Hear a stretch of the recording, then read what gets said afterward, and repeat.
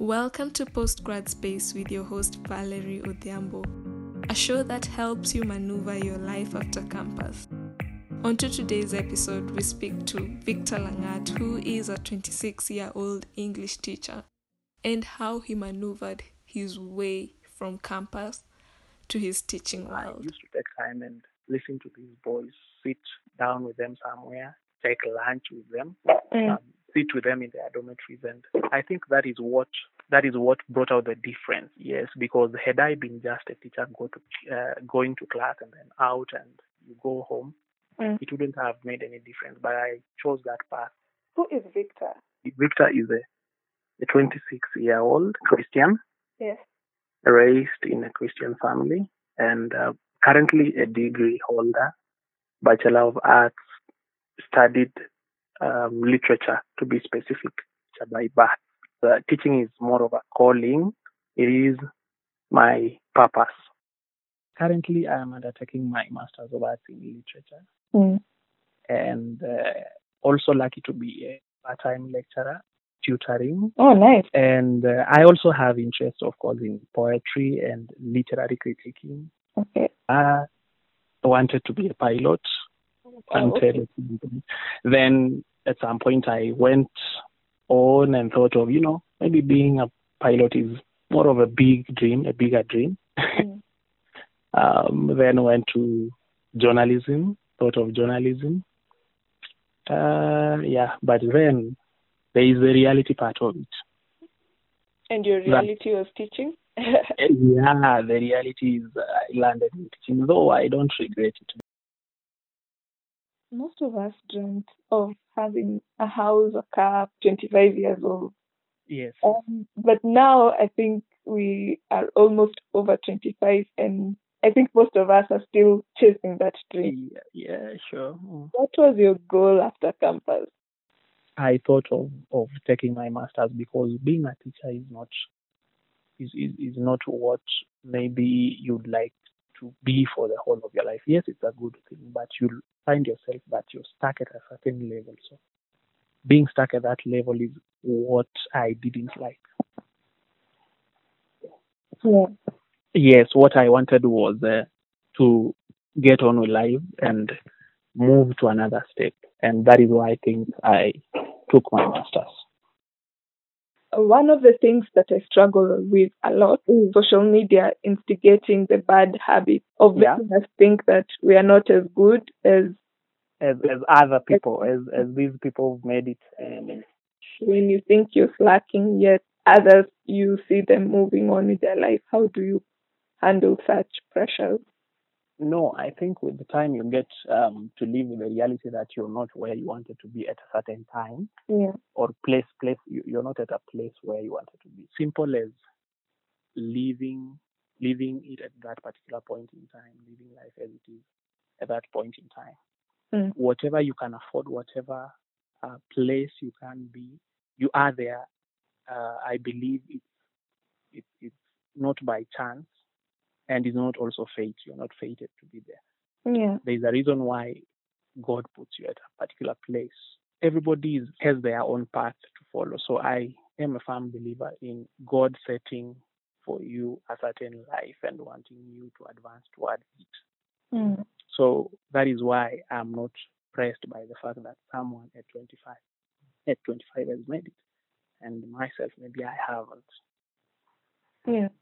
Yes, so I just whatever resources I have and whatever comes to mind, because at some point in time you realize that you get different ideas basing on what you're exposed to. Do you think there is a benefit of paying attention to the present?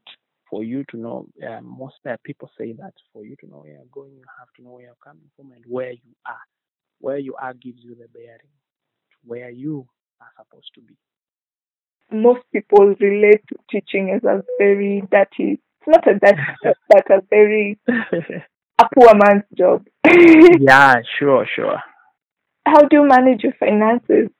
Finances at first, it wasn't easy. You get money, and the first 3 days, are heaven, and then you go back to another 27 days of hell. So and the cycle repeats itself. So every other time, the 27 days you're waiting for a salary. And I think that's the weakness of depending on a job that is salaried.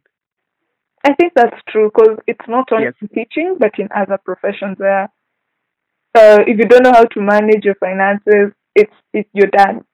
Yes, and you'll always be a slave to that salary. Exactly. So in fact, I would advise someone to go outside the being employed part.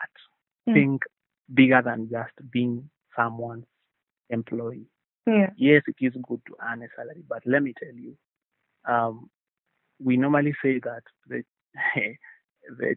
money that comes to a teacher is cast in a way. Every other time you find teachers with money, the very first week that they earn, then you find them in debt from week 2, 3, and 4.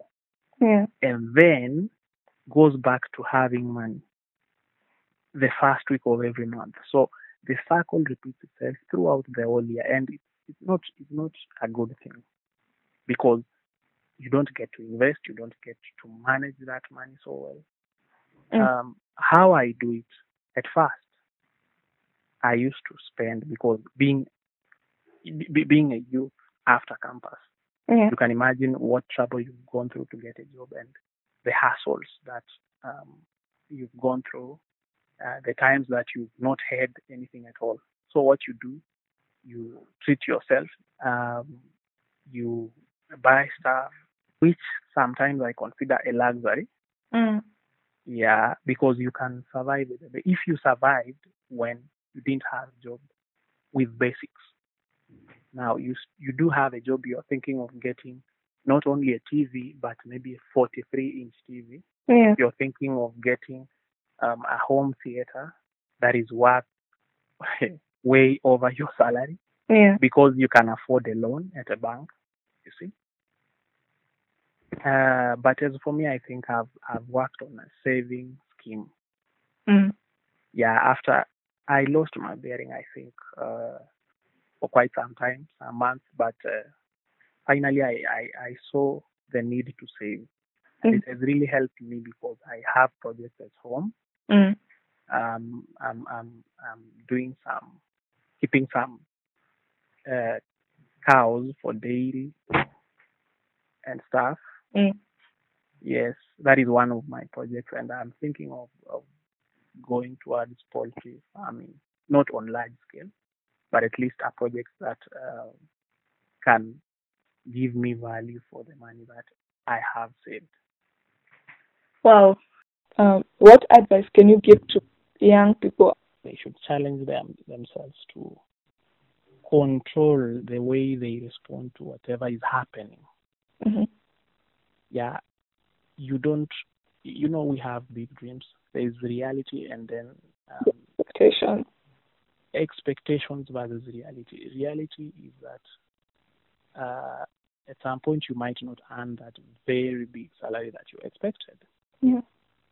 You might start small, you might volunteer, you might not even have a job at all, but does it mean that you get stuck? No. You have to find the purpose or find yourself somewhere. How? You work on what you like, work with the little that you have. Take that little and make it something big.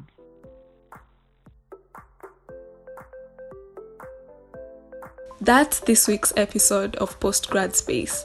Don't forget to join us next week for another episode, and thank you so much for listening.